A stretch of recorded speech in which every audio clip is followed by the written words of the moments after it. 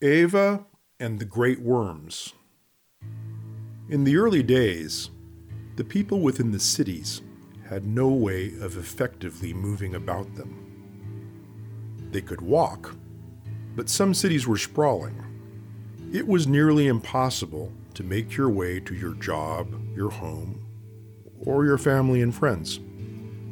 This persisted until a clever mortal by the name of Eva came up with a plan. The mortals walked on the surface of the earth, where all the buildings were. But perhaps they could walk beneath it and bypass the cluttered infrastructure of the land. People laughed at Eva. How could they possibly dig out enough dirt for the city to walk through? Eva brought their attention to the worms in the desert. The worms were giant, the size of the tallest skyscrapers Abad ever made. They tunneled endlessly through the sand. If she could lead one of the worms to the city and train them, she could create the subterranean pathways that they always dreamed of. So she walked out into the desert. She brought with her some leftover oils from the city's feasts, and she walked into the sands, pouring the oil on the ground behind her.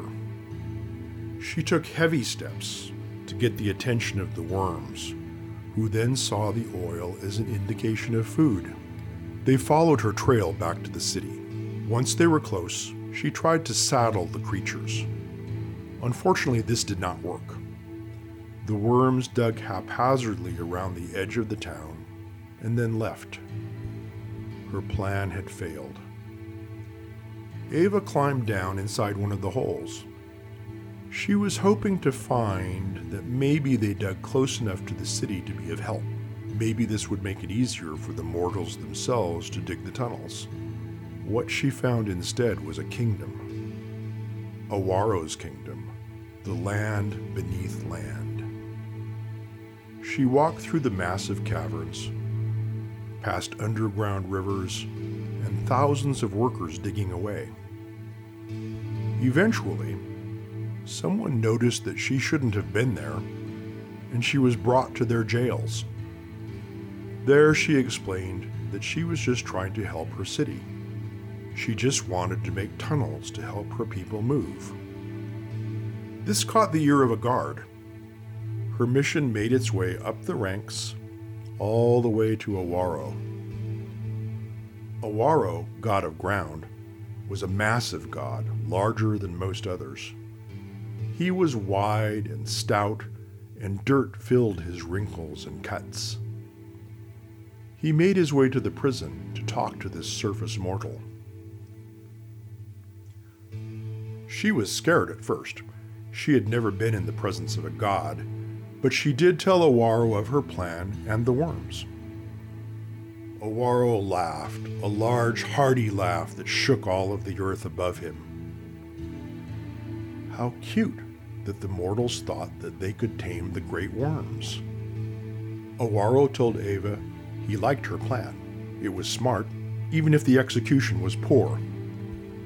He agreed to help her, to have his subjects build the tunnels on one condition. Eva could not tell anyone who really built the tunnels. Not a single mortal, and definitely not a single god. If asked, she would say that the worms built it, that she was able to tame them after all. Eva hastily agreed, not thinking of the implications of her arrangement. In just one day, the tunnels were built. Eva returned to her city triumphant. Idola, goddess of cities, heard of this new development. She went to Eva to ask how she had managed such a great feat. Eva said that she trained the great worms of the desert. Idola was impressed. She asked Eva if she would travel to the other cities to provide this service. Eva was hesitant, but on Idola's insistence, she agreed. That evening, Eva made her way back to Awaro's kingdom. She asked Awaro for help. that Idola wanted these tunnels beneath every city. A grin erupted across Awaro's face. He said he would help the mortal, but the same conditions would apply. Now, most cities have these tunnels. They have been developed to house trains and other means of transport. People use these tunnels blissfully unaware of the hands that built it or the avenue it has given Awaro and his subjects.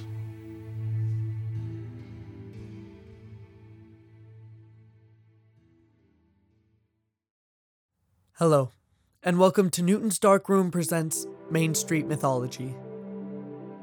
Over the course of the last year, NDR member Julia Sawbone traveled across the American countryside. She collected legends etched into bathroom stalls, spray-painted on freight cars, and mumbled by workers in alleys.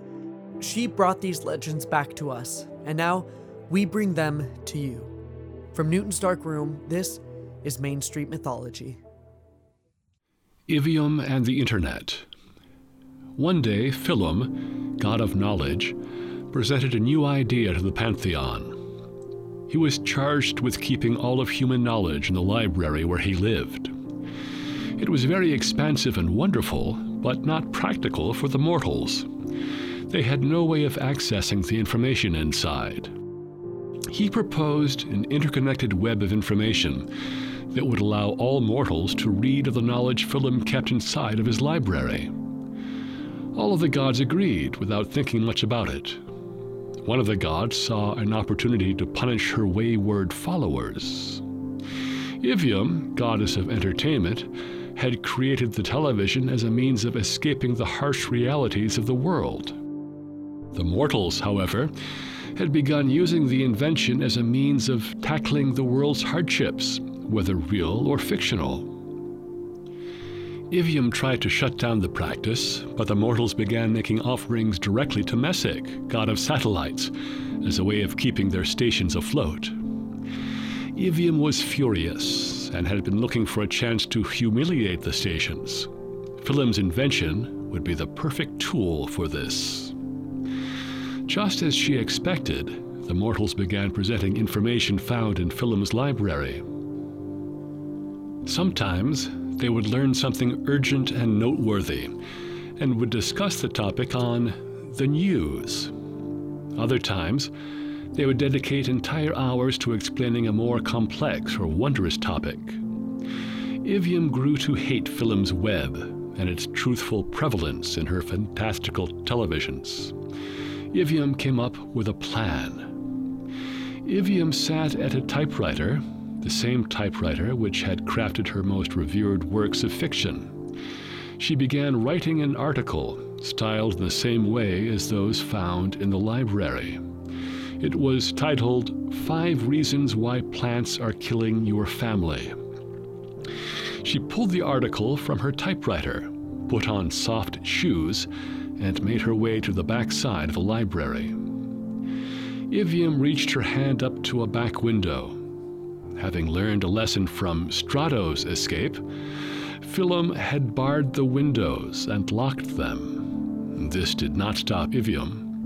Knowing the large scale of the library and knowing Philum would be busy with his invention, Ivium simply picked up a loose brick and threw it through the window. She climbed inside, cutting herself only a little. She found a nice shelf, one that looked relatively unattended to, and placed her article on it. She snuck back out and waited for the news the next day. Sure enough, all across radio and television were stories about the dangers of plants. The article claimed that plants eat dirt.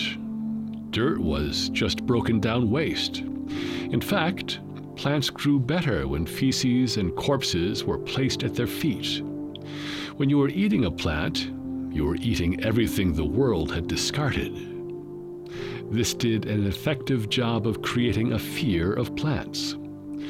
People began cutting them from their diet, solely relying on meats, many not thinking of what their meat was eating. This caused a worldwide epidemic of sicknesses.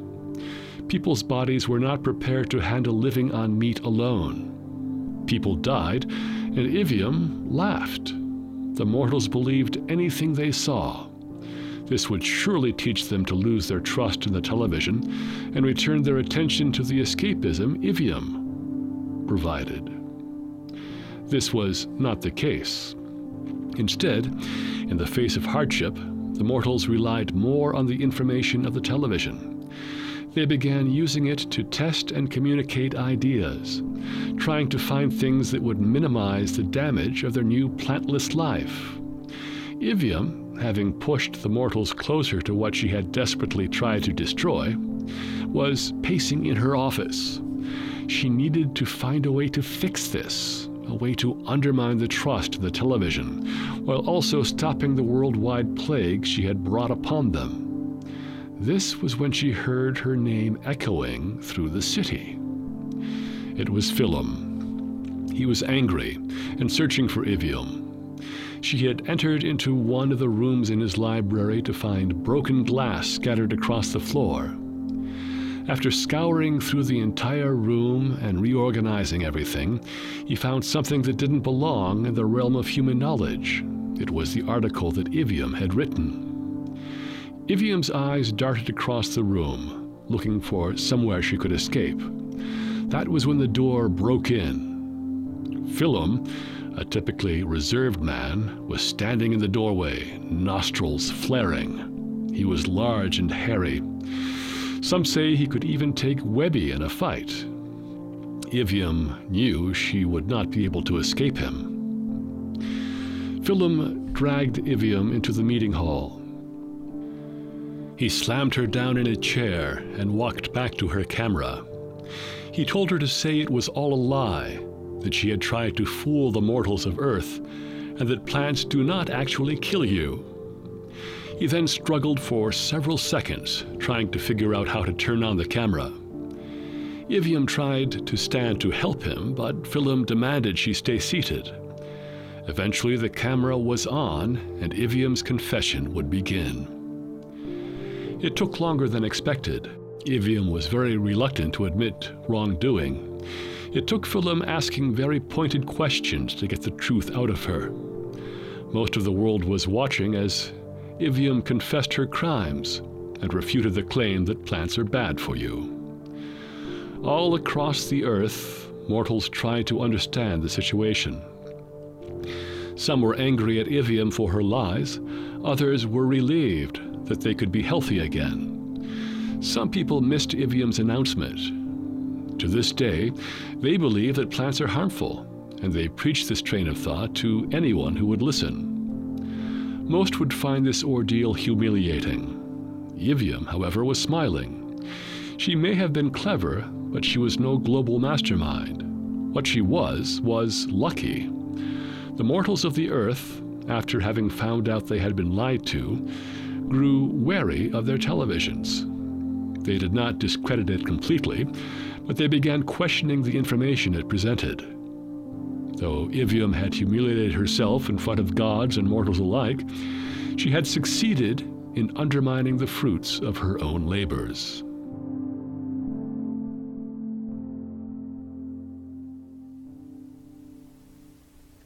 Kale and Doti. Kale had been told about Doti, the goddess of waste, who lived on an island of trash far off the coast. Doti was an important and wealthy god, but she could not make the meetings that the pantheon held. Kale had never met Doti. She had only heard stories of her resourcefulness, of her benevolent ruling. Kale was fascinated with Doti. Kale would often climb up onto her skyscraper and peer out towards Doti's island. Kale spent much of her time there. If she was lucky, Doti would be walking along the beach. Doti always walked with a straight back. Her feet moved precisely as she walked, almost like a dance. The sharp coastal wind would carry her hair behind her, her patchy white dress radiant against the landscape of waste around her. Once, during dinner, Kale asked her mother about Doti. Idola spoke with great admiration of the goddess of waste. When Doti was very young, her father, Yetodi, passed away.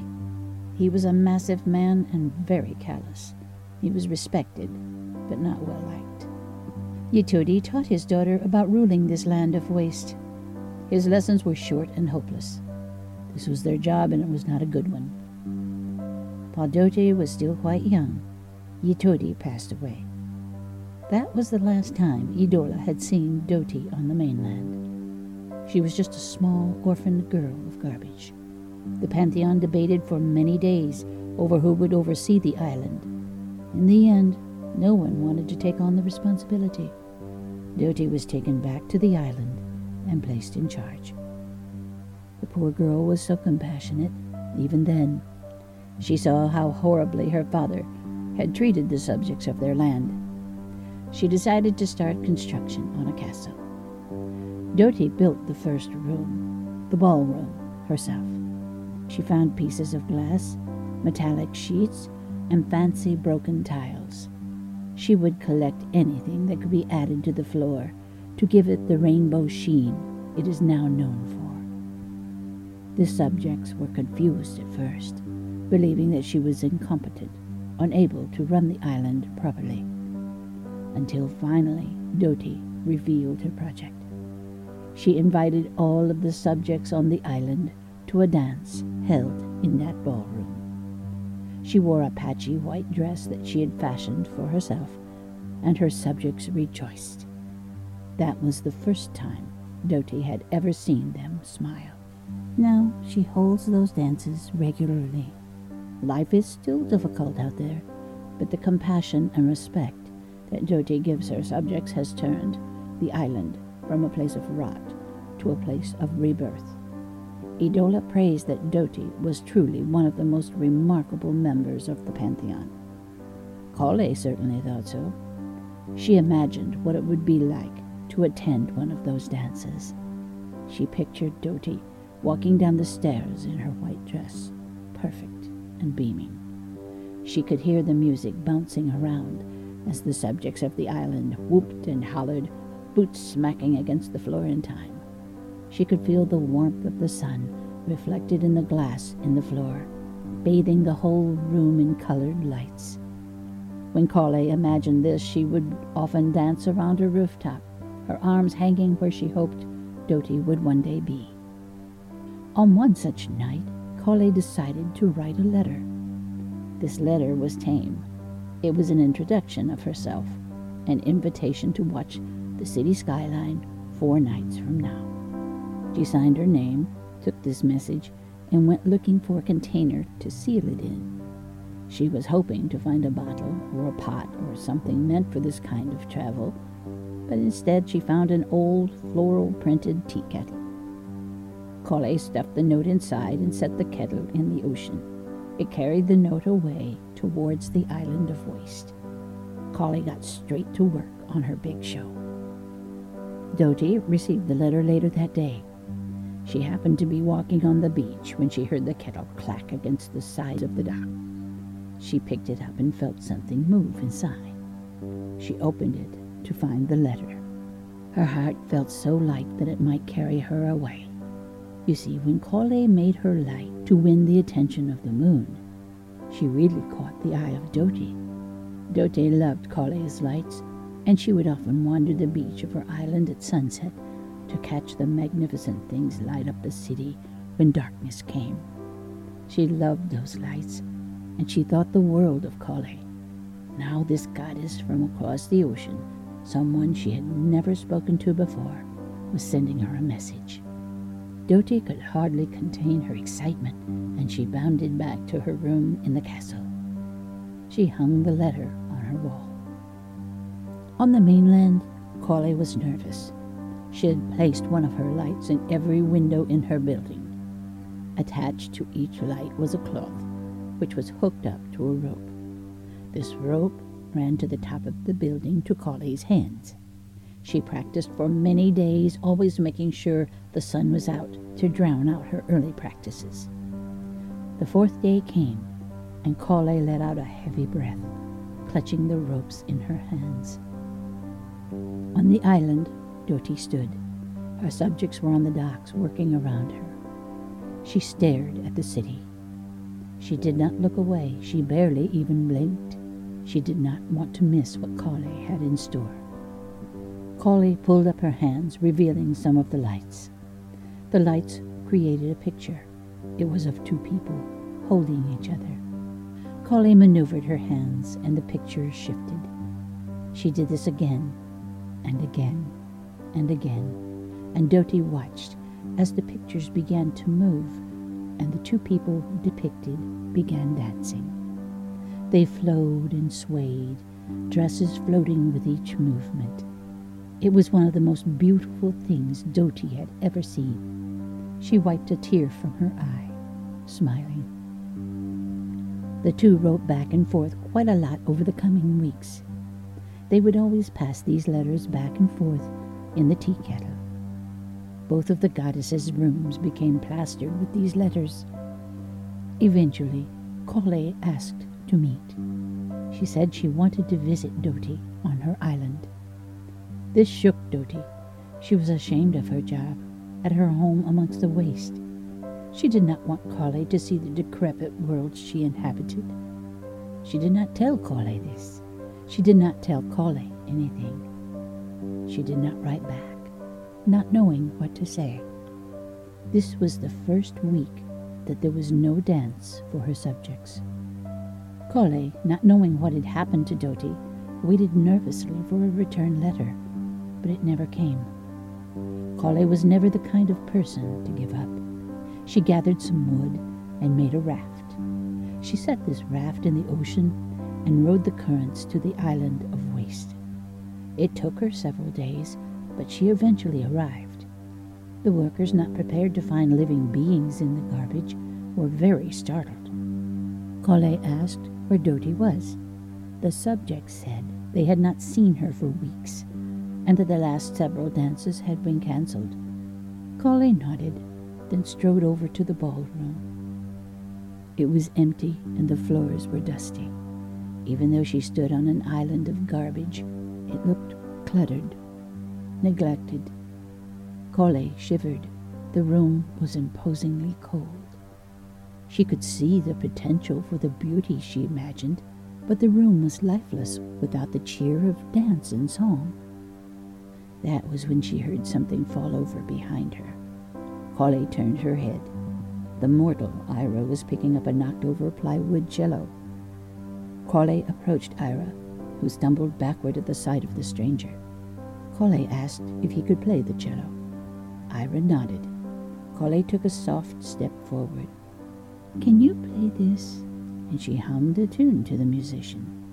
It was a gentle melody, quiet but persistent. Ira played the tune on the cello. The notes echoed through the hall. After a few moments, Doty stormed from her room. She did not order anyone to start playing. She was trying to rest.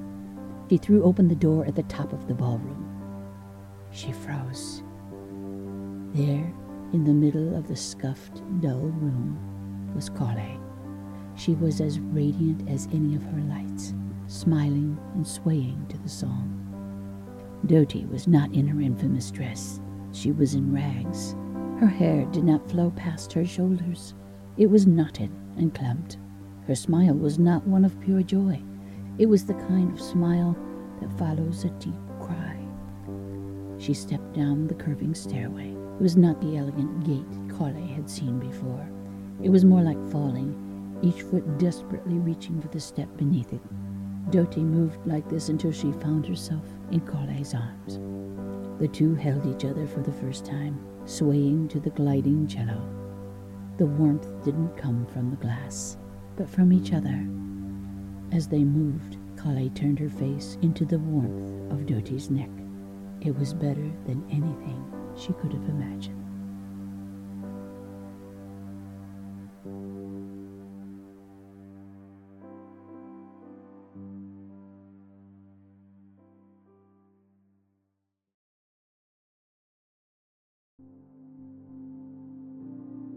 You just listened to Newton's Dark Room presents Main Street Mythology. The legend Ava and the Great Worms was performed by Mike Emling. Ivium in the Internet was performed by Robert Reedy, and Kale and Dodi was performed by Elise Krawick. All the music you heard was created for the show by La Troyenne. You can find more of La Troyenne's music on Spotify, iTunes, or at latroyenne.bandcamp.com. Visit our website at newtonsdarkroom.com for Julia Sawbone's journal notes and illustrations, as well as transcripts, downloads, and information on the collective.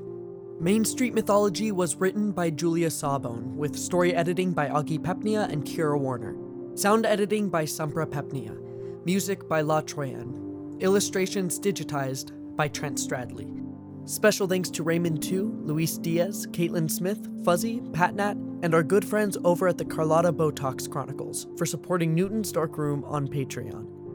If you sign up for our Patreon before May 28th, then you too can have your name read during the credits of Main Street Mythology. According to a report by Westwood One, 60% of podcast listeners discover new shows through word of mouth.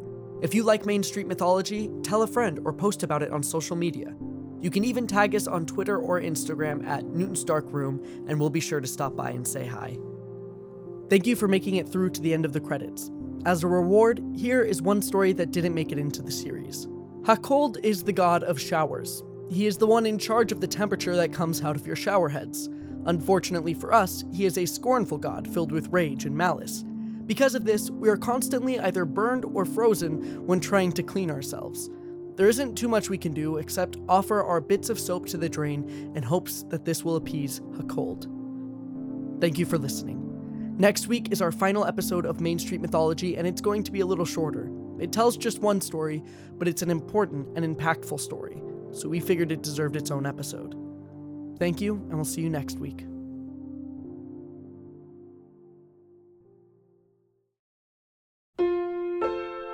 Produced by Newton's Dark Room.